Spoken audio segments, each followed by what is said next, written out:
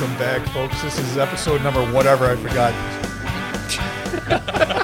Chief Barnes is over here playing with all the buttons.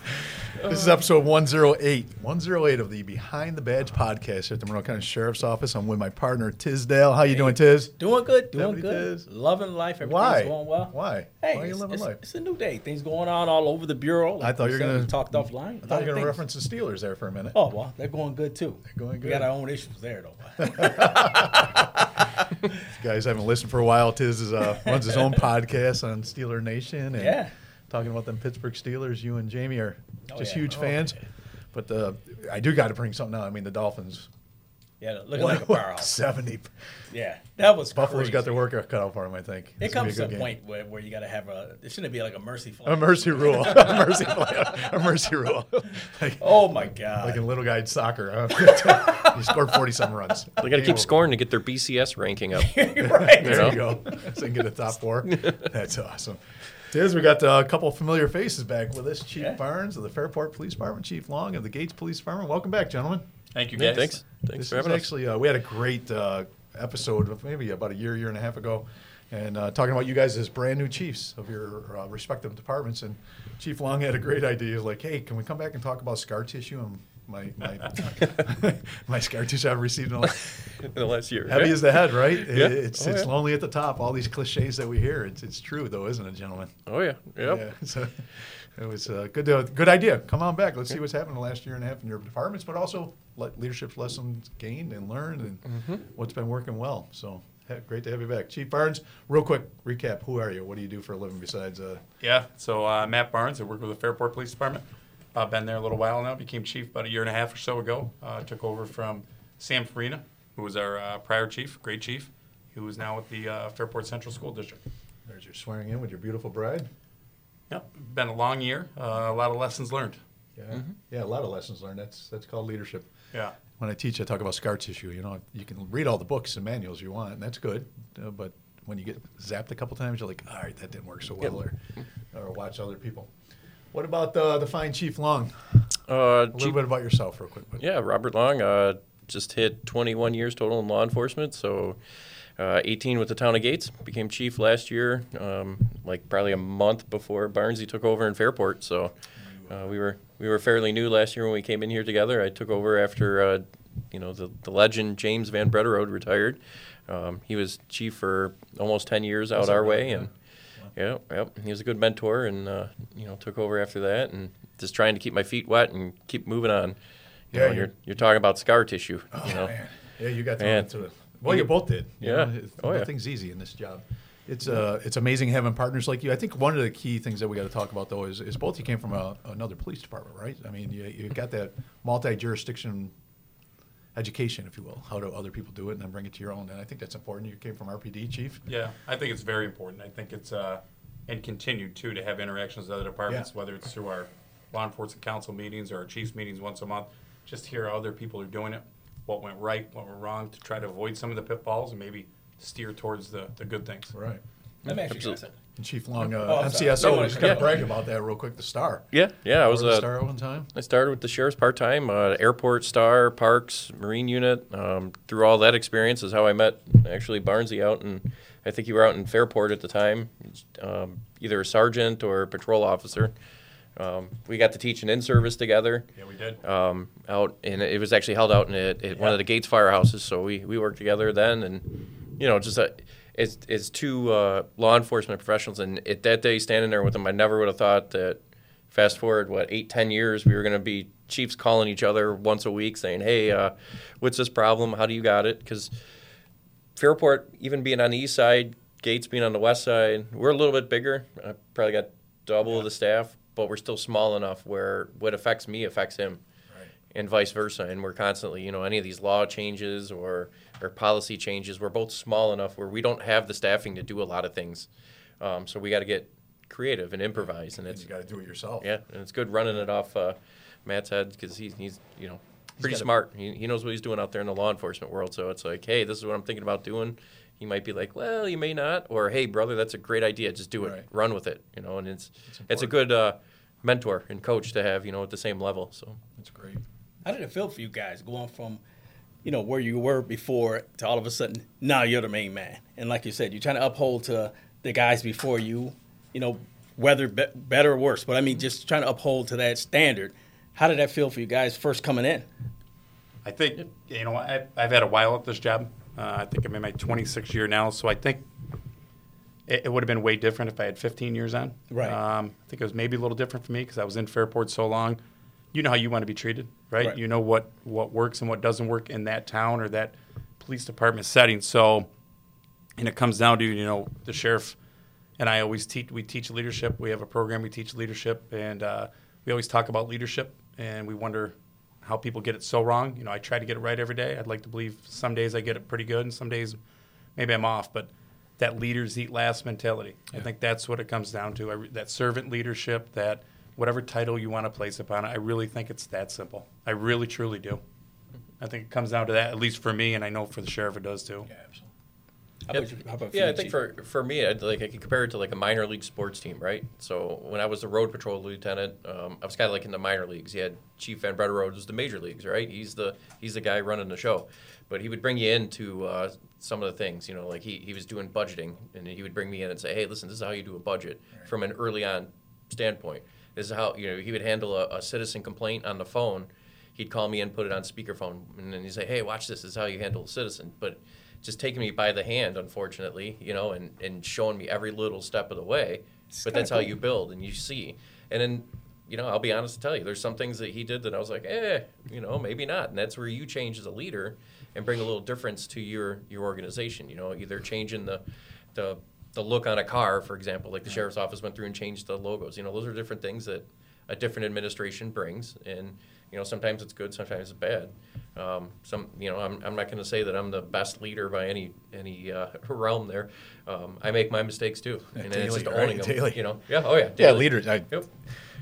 Under Sheriff Corey Brown says it all the time. And our newly promoted people, every time we promote people, we sit down a good hour with them and give them our expectations and our pet peeves. And one of his best sayings is, "Hey, no one in this room is smarter than anybody else. We just have different job descriptions, right? So let's start out with that base that I'm not smarter than you and you're not smarter than me, and both of us have strengths and weaknesses. So let's support those, and that's where you get the secret to the sauce of leadership. It sounds cliche. You surround your people. You start off with people that are smarter than you. But. Yep. It sounds cliche, but when you do it, there's vulnerability there, right? There's intimidation. There's, you're supposed to be the boss and all-knowing, right? And have all the answers to all the questions. And that's just never true. Never true. And no way. I think Chief Long put it good, when you think you're the man, that's when you're in trouble. When you think you got it all, that's when you're going to set yourself up for total failure. But if you do fail, because we do fail in life, absolutely. Right? Yeah, and absolutely. You pick yourself back up and you keep going on. But I think it's more...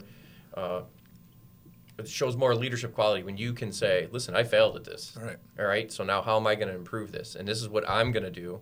This is what I need you to do. This is how we have to work as a group to get this done. I was going to ask you both a question on leadership and management, right? And we know there's a difference between the two, and you got to be able to do both. Or get people around you that are very good at the other one that you're not good at, right? So if you're a good leader, get a good manager. If you're a good manager, develop some leadership skills or get leadership with you. And usually we're good at one. So let me ask the opposite question, I didn't mean to throw you guys under the bus here, but give me one leadership skill you would improve upon yourself, Chief Long. What would be, as a self-evaluation, which every good boss should do, probably does at 3 o'clock in the morning most times, I do. Damn, I shouldn't have done that. What would you like to improve? I mean, honestly. You're out mowing the lawn, and it's like... I shouldn't have said that, or I should have done this. And I will wholeheartedly say this one. One of my downfalls is not delegating. I was thinking about this recently, and I was talking to actually the 2 lieutenants, and I was like, something comes to my desk, and I'm just like, all right, I want it done, and I got to get it done, and I just jump into something, right?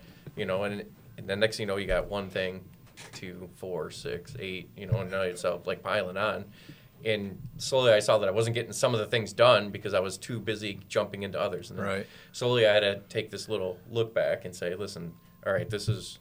Not that it's not something I could do, but hey, let me pass this on to somebody else who's not doing anything, or let me delegate this out to an officer or sergeant. And at the same time, you're developing the people below you. And that was the other thing, too, is that by taking away some of these things, like working on grants, for example, now nobody else knows how to work on grants.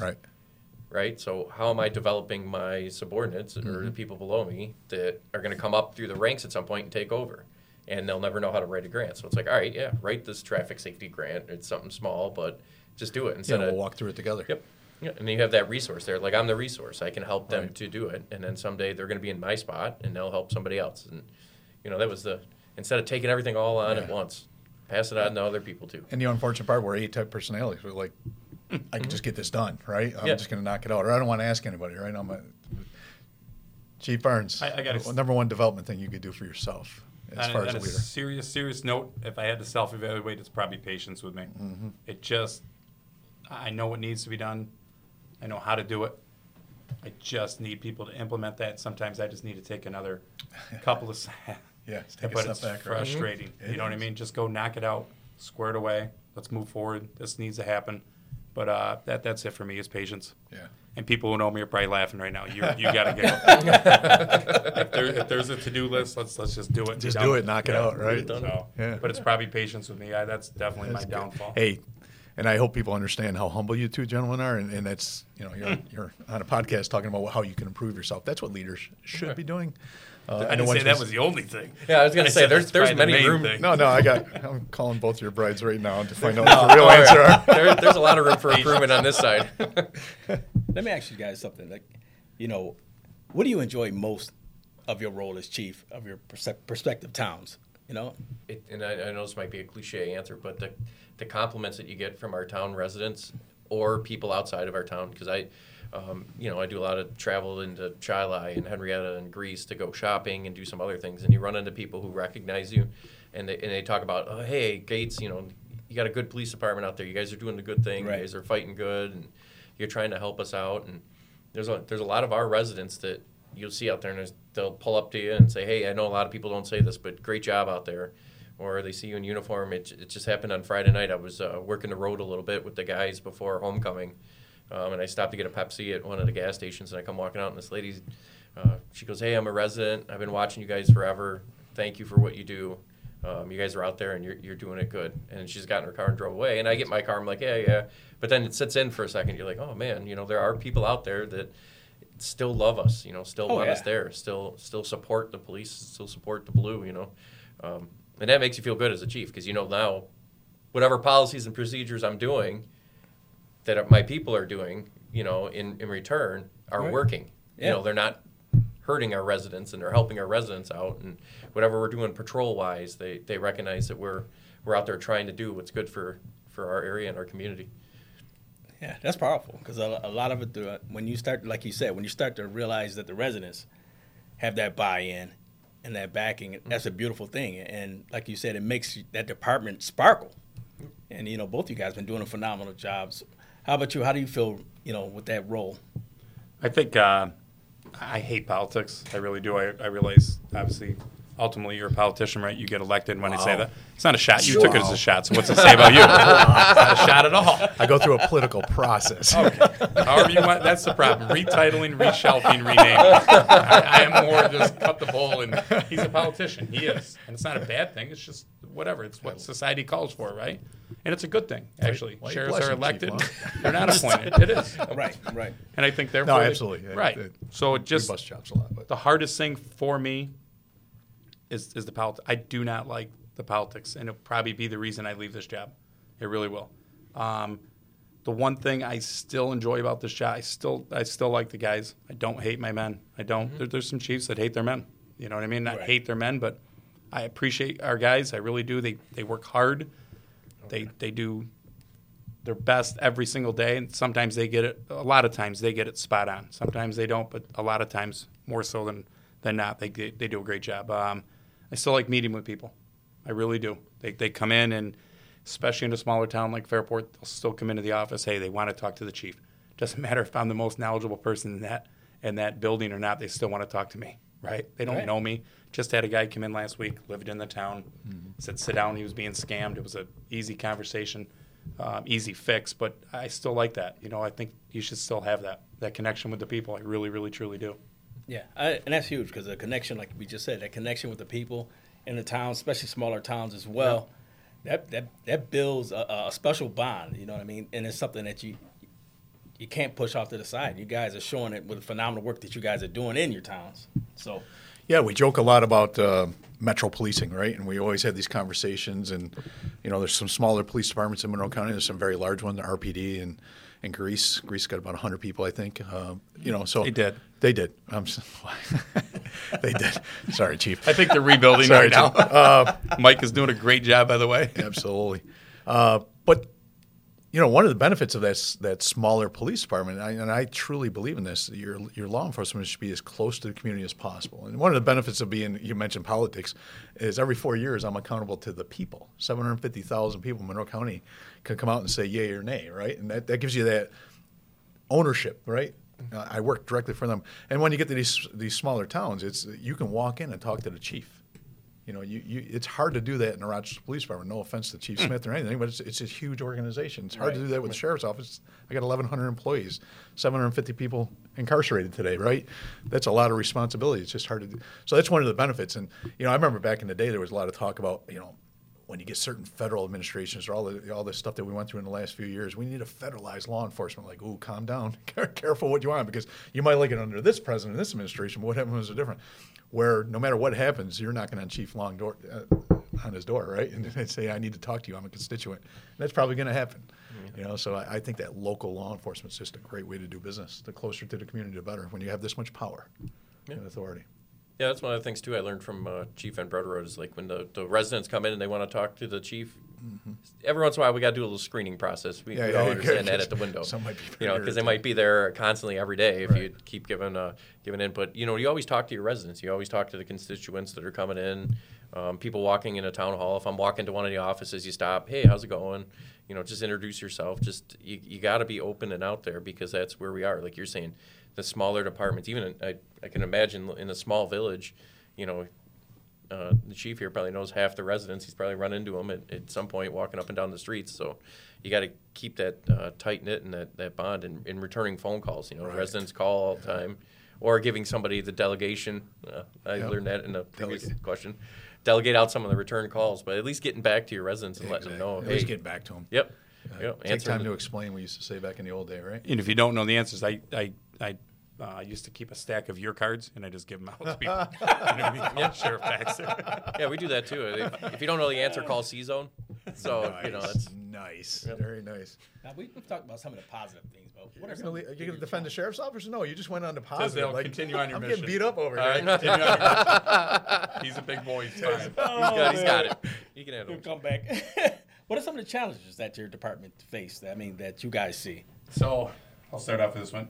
There's challenges, obviously, from budgetary to personnel, like we're all having strength of schedule, stuff like that. Obviously, in our town, we have a ton of events going on, right? There's always a pull. Obviously, the Sheriff's Department answers our call a lot. The state troopers, the city, Greece, everyone helps us out with our events. They're just too large events for size of our department to handle by ourselves. So that mutual aid thing's huge, too. That's a huge challenge. The other things, I was in a meeting last week. Went to a residence, husband and wife. I went with our mayor and another one of our police officers talking about stolen cars. And we had their car got stolen previously. Obviously, a big deal here in Rochester. I think we're up 364%. I think it's the nation's highest, and the highest in the nation here in metropolitan Rochester. So, I pulled the numbers. MCAC, Dave, who leads MCAC, did a great job, pulled the numbers for me. Wanted to sit down and dissect where are we at, right? Fairport, not in competition to other departments, just in relation to other departments to find out where we're going. I think we had 6. 1, 2, 3, 4, 5, 6. Wow. Okay. There has been 3,800 stolen cars in metropolitan Rochester this year for the first 8 months, which is, those numbers are pretty close. I don't know, Sheriff? Yeah, 3,300. It's the last count I heard, but that was last week, so it could very well be. So I think we're up near there, which is astronomical. And let me just take a step back. We kind of giggle about that because the number's so ridiculously high. Yeah, we're not laughing. We got those are 3,300 victims waking up in the morning. That's atrocious. And 6 in your village. Yeah. Those are 6 people waking up going, my whole life just got thrown in turmoil here for what? I parked my car last night and went to bed. And that's not fair to anybody. I don't want to make light of that. There's 300 victims, but the number's so ridiculous. It's like absurd. What the heck's going on? Drive on that exact point what the sheriff just said. So you look at the numbers and you're like, God, we're doing a great job, which we are, okay? Mm-hmm. And I'll stand in front of a camera or anything and say we're not when we're not, but we are doing a great job. Our guys are out humping at dark 30 in the morning, and they're doing the things they need to be doing. But when you go and meet with a family, regardless if you've had one or 400, and we met with the nicest couple going. I didn't know those people until this. So I don't want to say crime brought us together, but we sat down in their home, invited in their home. I don't drink coffee. Coffee was offered. Donuts were offered. I don't do that, but we broke bread with them, right? And we sat in their house and we talked to them. They invited us into their life because they were a victim of a crime.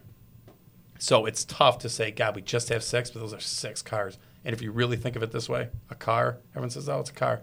It's 98% of Americans' second largest investment, right? We go house and then cars for most Americans. We don't have, I always say, a second house or third house in the Maldives, right? Most of us don't. Right. Most of us have our house, our largest investment, and our cars are our second largest investment. That's someone's second largest investment getting taken from them. So whatever. That's so stuff like that, I guess, kind of brings you together, in a small town or a big town. So I have that ability, obviously, to go out and still reach out personally like that, and that's what I enjoy. So right. Yeah, in that case though, that might be the one and only time that couple calls 911. Their whole life. In their whole life. It could be great couple. They've been victimized. Great people. Yeah, and they don't. Yeah. They don't know. It's not the norm for them. I'm not saying that some people are victimized all the time, but these people have never called 911. They lost their car. They lost their means of travel to go to work, to see family. Take the kids somewhere, right? Yeah. And I'll tell you this too. And at least in our town, you're accountable. You're accountable as a police chief. Yeah. You're accountable as a patrolman. You're accountable as a sergeant. You hear that. I came from RPD. I worked Clinton section, 277 car beat. Busiest car beat in the entire city of Rochester. You didn't know anybody. You were taking 20 to 25 calls a night. That's what you went to. Right. On a summer night, some calls waited till the next day. We came in the next day, there was a burglary report still waiting because of the volume of calls. They take 500,000 calls a year, 500,000 calls a year, right? Right, yep. Right, Sheriff? Mm-hmm. I think since 311, they've cut it down to like 300 or whatever because most of them are now taking over the phone. But it's crazy, the numbers in that department. But still, with Fairport, you're held accountable. Yeah. You are held accountable. And we should be. And victims, right? This whole reform that we went through, we've had 6 massive reforms come down I-90 at us within less than 48 months, right? And just that causes chaos, right? You can agree with them all, the tenets of them, maybe, all that. But when you have that massive reform, and none of those reforms, think about this, none of those reforms talked about victims. None. That's the part that gets my crawl. None of them talked about what are we going to do to ensure victims' rights, what are we going to do to ensure victim is at least accounted for in this equation. They were all defendant rights or defendant. And again, some of those tenets of those reforms were needed, I think. Bail, we bastardized bail for years, but we practiced it to keep the community safe, right? We practiced to keep the repeat offenders where they need to be, detained. And when that went away, we didn't have any way to practice that anymore. So again, we can argue about that and make the laws better. But the fact is not one of those talked about those 3,000 victims and holding people that make these laws accountable for that other side of it. And that's a whole different subject, and we can have a podcast or 5 on that. Like people making these laws need to go talk to the end users, need to go talk to the victims, because we are daily talking to those victims, and you're being held directly accountable. Your job description, your officer's job description, is being questioned about their ability to keep their community safe. And all we need is sometimes a little backup on some of these laws, right? Just give us a tool or two to get these people, slow them down, detain them, and find out what the heck's going on in their life, why they're doing their criminality. They're being accused of crime. At least figure that part out before you release them back into the community. Yeah, it's kind of hard to do your job and do the things you want to do, like you said as well, when you're in other words, being handcuffed yourself. From the way that the laws are set. So it's an unfair playing field right now because law enforcement being held accountable for something that we didn't help create. We weren't invited to the table to help create it, right? And then the other side of it is, well, there's a crime, 3,300 stolen vehicles. It's got to be a law enforcement issue, right? Because we're responsible for crime, apparently. But, we all know at this table, because we're in the stakeholder group of, if we just had some laws that backed this up just a little bit, right? We don't have to go back to where we were, but, you got a repeat offender out there just refusing to comply. They need to be detained and figure out what the hell is going on in their life. Their parents got to be involved in this conversation before we release them, right? At least something. You got 3 guns, City of Rochester. We bailed a guy out of jail last year. We bailed. His mom bailed him out. $5,000 bond, right? Or, $50,000 bond, which sounds like a significant amount of money when we're talking about bail. This was his 3rd gun charge. And the 2nd gun charge, he shot into his girlfriend's window, right? So no money in the world should be involved in this whole exercise of detaining or not. You got 3 guns in the City of Rochester. The 2nd one, shooting into your girlfriend's house. You probably should be detained.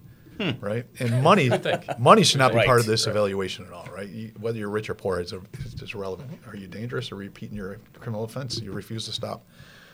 And I was going to ask you, Chief Long, if you could fix anything, again, not to talk about all the reforms, but what is one tool you need right now when it comes to legislation? What would be the one thing you would ask for? Oh, gosh, there's a whole list of them. I know. Yeah. Again, we can make 5 episodes out of this. I think, and I've used this at public conversations too, when residents bring it up and talk to us about the different reforms, and in some speeches that I've given to the media or interviews, I brought up how, and this is a credit to you guys here at the Sheriff's Office and what you were doing, starting to do some of the drug rehab, counseling, changing the way you saw incarcerated individuals in the Monroe County Jail, getting them services, getting them help, trying to change their behavior. Mm-hmm. And you guys started doing that, right? And now we can't bring anybody to you. The treatment courts. Yeah. And the treatment courts are empty. Yeah. And those are the big things. We have a huge population of people with mental health issues in Monroe County, with drug or alcohol, substance abuse issues. Right. And they need help. Not throw the key, lock them up, throw the key away on every single individual, because there's a lot of people out there that we've run into. I've run into people in town that said, "You arrested me once for DWI. I haven't drank since that day." Those are the good, fuzzy feelings that we get inside, and it does work. And you guys were setting the pace. You guys had the programs. You were doing this, doing that, and now we can't even have a judge send somebody down to kind of forcefully get them the help that you guys were giving them. Right. So I would say it's onto that kind of the bail reform. Give the judges the power back to send some people to jail. I mean, there's a learning experience when you take an 18-year-old who just gets arrested for, like 3-4 petty larcenies from our Walmart or our Wegmans, and they have these 3 open charges. You take them to jail for a couple days, and they learn. There is a learning curve to that. Or you don't. You just keep on giving them empirics. There's a learning curve there, too. And then you give them learning that there's no accountability for this behavior. Yeah. And if I got nothing else going on in my life, what do I got to lose? Chief, I'm sorry. One thing you'd improve on all the reforms. Give me I'm going to lose my job if I answer this question. Okay, moving on. All right. It comes back to accountability. Mm-hmm. Everyone focuses on cops. Everyone focuses on agencies and stuff like that. And it's hard. And I don't even want to say it. How about we start a website called You Be the Judge or Judge the Judge? Right. We list the judge. We list the defense attorney at that point, or assigned counsel, whoever it may be. We list the suspect's name with the maximum allowable enforcement, whether it's 5 years, 10 years, whatever, and then the sentence given. And we'll keep track of relationships between judges, defense attorneys, so on and so forth. Hold everyone accountable. Why is it just us? Have politicians wear body cameras. Why is it just us? Everybody, not just us. We're one step in that stairway. No one holds anyone else accountable. Nobody. And I'll stop at that because I want to go on, and you're smiling. Yeah. No, I want to go on. It's profound. I'm done with this, and no one wants to speak it because we're talking bad about people. Yeah, it's the truth. Well, people got to see it, like you said, on a podcast like this. You see the frustration that goes around, just not from the public, but it's in house as well, and it's very visible, and we need help, and like you said, the laws, things got to change. That's what it comes down to. But in touching base on that, I seen there was a lot of new things coming out there, and the people out there in your town. What's some different things they can look forward to out there? I see you guys. Don't think I'm not recognizing you just shifting gears here, Tisdale. All right, I recognize that shift pattern. No, so I just want to solidify what you're saying. There needs to be accountability in all parts of the system. We are one small part of the criminal justice system, right? And it's a whole system. There needs to be accountability, but there also needs to be clear evaluation of laws and what's working, do more of that. What's not working, tweak them. Let's be bold enough to say no perfect law ever came out of Albany. No perfect general order ever was created by Todd Baxter. And I got pages and pages of policy, right? No perfect operational plan when I was a SWAT cop ever went perfect, right? And don't have an military guy come to town last week and tell us to charge certain things, then it's going to work better. Yeah, exactly. I think we're smart enough. I think we made that phone call. Trust me. Like I wouldn't say that, but that's the way it is. I mean, that's the playing field we're doing. But our job is to call these things out because we're public safety. And we're not doing it to throw people under the bus. We're just saying, if you want to improve public safety, we're professionals. Of this room right here, we got, I'll do the math real quick, how many hundreds of years of experience. So we got some expertise in public safety. So at least consider our opinions and consider our tools, right? That's all. And like I talk to medical doctors, and I get 3 or 4 different opinions on something that's hurting my elbow, right? So, but then at the end of the day, I'm going to pick something, but I'm going to the experts and asking them their opinions. It's called second opinion, third opinion, right? Yeah. So we echo and champion the frustration across the table that people gotta sooner or later, wake up, smell the coffee, and say, how can we make it better? That's all. How can we make it better? And again, not throw away the key on anybody. These are all human beings. But when it's appropriate, a la carte, individual based, as opposed to blanket laws. And I'll just throw one more, and then we'll let Tiz go on to his question. Just look at the simple one: marijuana. Legalize it. I really don't care. Legalize. Just set up the cart and the horse in the right order. Get the business plans, get the stores ready to open. If not, when you legalize the possession of marijuana and you don't open one damn store for 3 years, it causes 10 times more chaos than the old marijuana trade used to. And we're sitting through a trial right now of a good friend of ours that was murdered in the marijuana trade. That's what happens. Yep. That's black and white. There's no argument with that. So slow things down, evaluate, make a look at it, and let's come to the table with honesty conversations. Say, how to make it better. How to make it better. That's all. Yeah. Calm down. Hey, that ends that counseling session. Well, along that line, how do you legalize the possession of marijuana, but you can't legally buy it anywhere? That's what I'm saying. The cart's before the horse, right? Yeah. Yeah. When you sit down with sit down and develop a business plan around this well, it's emotional based law creation. It's not factual based. And again, you want to legalize it, legalize. Just set the wheels in motion the right way. Or go to Colorado, look what worked there. Go to another state, look what didn't work, and evaluate it. Not let's be next to do it. Hurry up. And that's where we get in trouble when we create laws. So. I may be fired too, but that's 2 more years. If they could, you would have been fired a long time ago. But you you had a follow-up question? Yeah, Tiz is out the door already. So there's a ton going on in our town. I think going back to your previous shift there. Right. I think I forget Tisdale. I've got an Irish memory, trust me. Oh, yeah, but just some new things, right? You got going on in town? Yeah, a ton of stuff going on in the town. Yep, a lot of new people. And it's all great. It really is the building and the promotions and all that, but with people come issues. Not to be a downer, but I'm just being realistic. Right. But yeah, the town has grown significantly, and I think we're up to, it's got to be close to 30 bars now in town, which is nuts. I think there's 26, 28 liquor licenses right now, and I think 2 more are coming or something like that. So, yeah, there's a ton going on. It's building. It's growing. Ton going on in Fairport.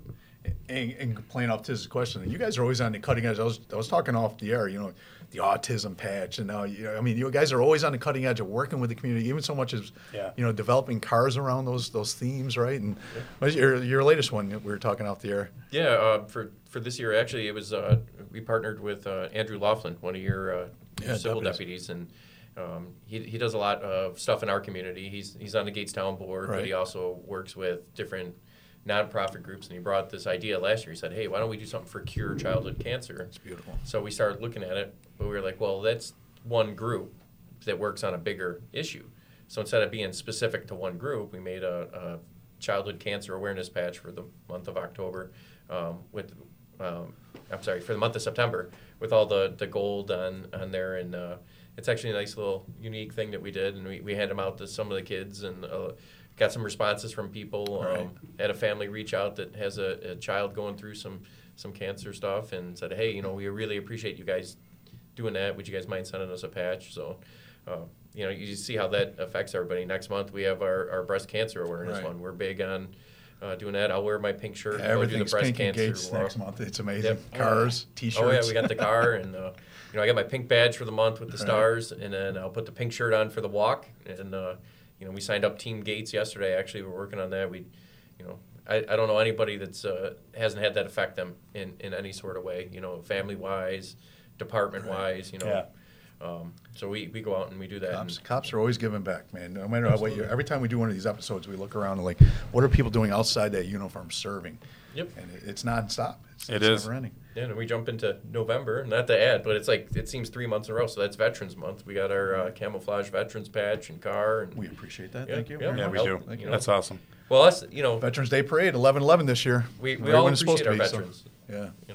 And it's sad it's sad because my father-in-law's a Vietnam vet, and just listening to the utter disrespect and treatment that gentlemen like you guys and him got when they came back. Yeah, they go to do what they were doing, and then they come back, and our government doesn't support them. Come on out, 11/11 Veterans Day Parade, and but with that being said, I got to run the Veterans Outreach Center for 3 years, a nonprofit, oldest nonprofit taking care of veterans in the local community base, started by Vietnam guys, right? They came back with that hell in the government they didn't trust, and they started this beautiful thing that now takes care of thousands of veterans a year here in Monroe County, right?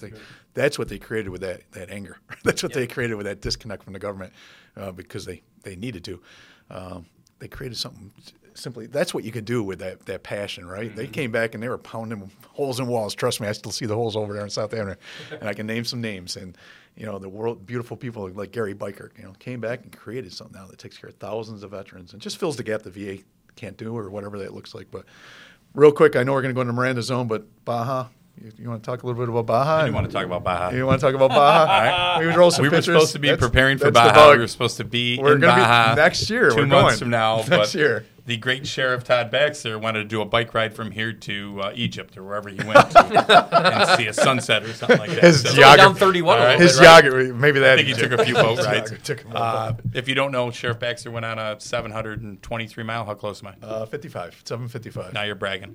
755 mile bike ride from Rochester to Vermont and to Maine. To Maine, the most eastern part of America. Yeah, Lubec, Maine. And you saw the first sunrise in America, is that right? It's the first place the sun touches the continental United States. Wow. How long did it take you? 11 days? 11 days. We do the Baja 1000. Matt built this beautiful car. He crashed it once, so he built another car. He crashed it once. But this is in Baja, Mexico, and what an experience down there. The Mexican people are just Who took that picture, Sheriff?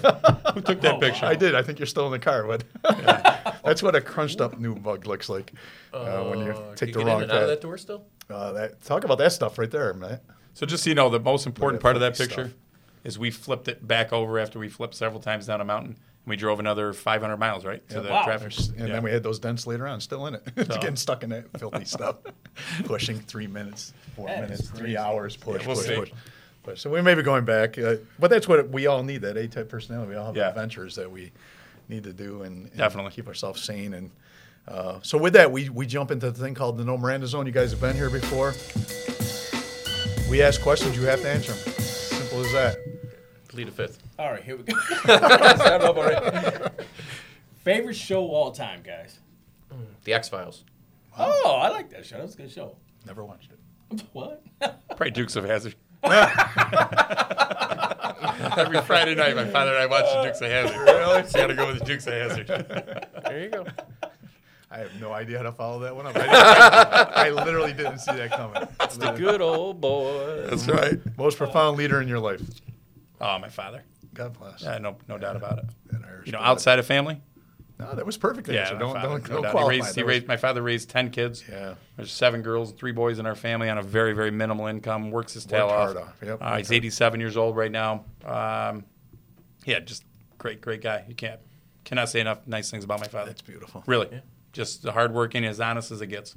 That's cool. So I do not know a more honest or straightforward guy. That's awesome. What a great character. Yeah. I gotta say ditto. Yeah. Dad and mom. So they died running the family, keeping everybody together through some hard times back in our days in our family. With loss and just providing for us and raising 2 boys. We didn't have the clan that you had over there, but still doing all that work. And mom going to school while working full time, working an extra job. Dad doing the same. Going to work and putting all those hours in just to provide for me. And it's great. And they had the right mindset too of keeping us in line. When you got out of line, they were parents. Yep. They weren't my friends. They were my parents. Yep. So, guys, if money was no object, where would you travel? Australia. I want to see Australia. Nice. That's cool. Yeah. I love Baja. Probably back to Baja. Go back. Yeah. There's a place I'd like to see in the world. One of them is Australia, but consistently, I don't know. Baja never disappoints to me. Yeah, it's always given. And your question of Chief Barnes is profound because money is not a limitation in his world. Oh, here we go. Should I want to, you know what? I'm going to be nice right now. He doesn't know how to buy gas. That's a different story. But with that, we're going to wrap it up. We're 10 minutes over. But this is where the conversation with these two gentlemen go. And thank great you. to have you back. Thanks for having us. Share Appreciate about it. your last Tisdale, year of thanks, experience. No problem. Till next week, folks. Be safe.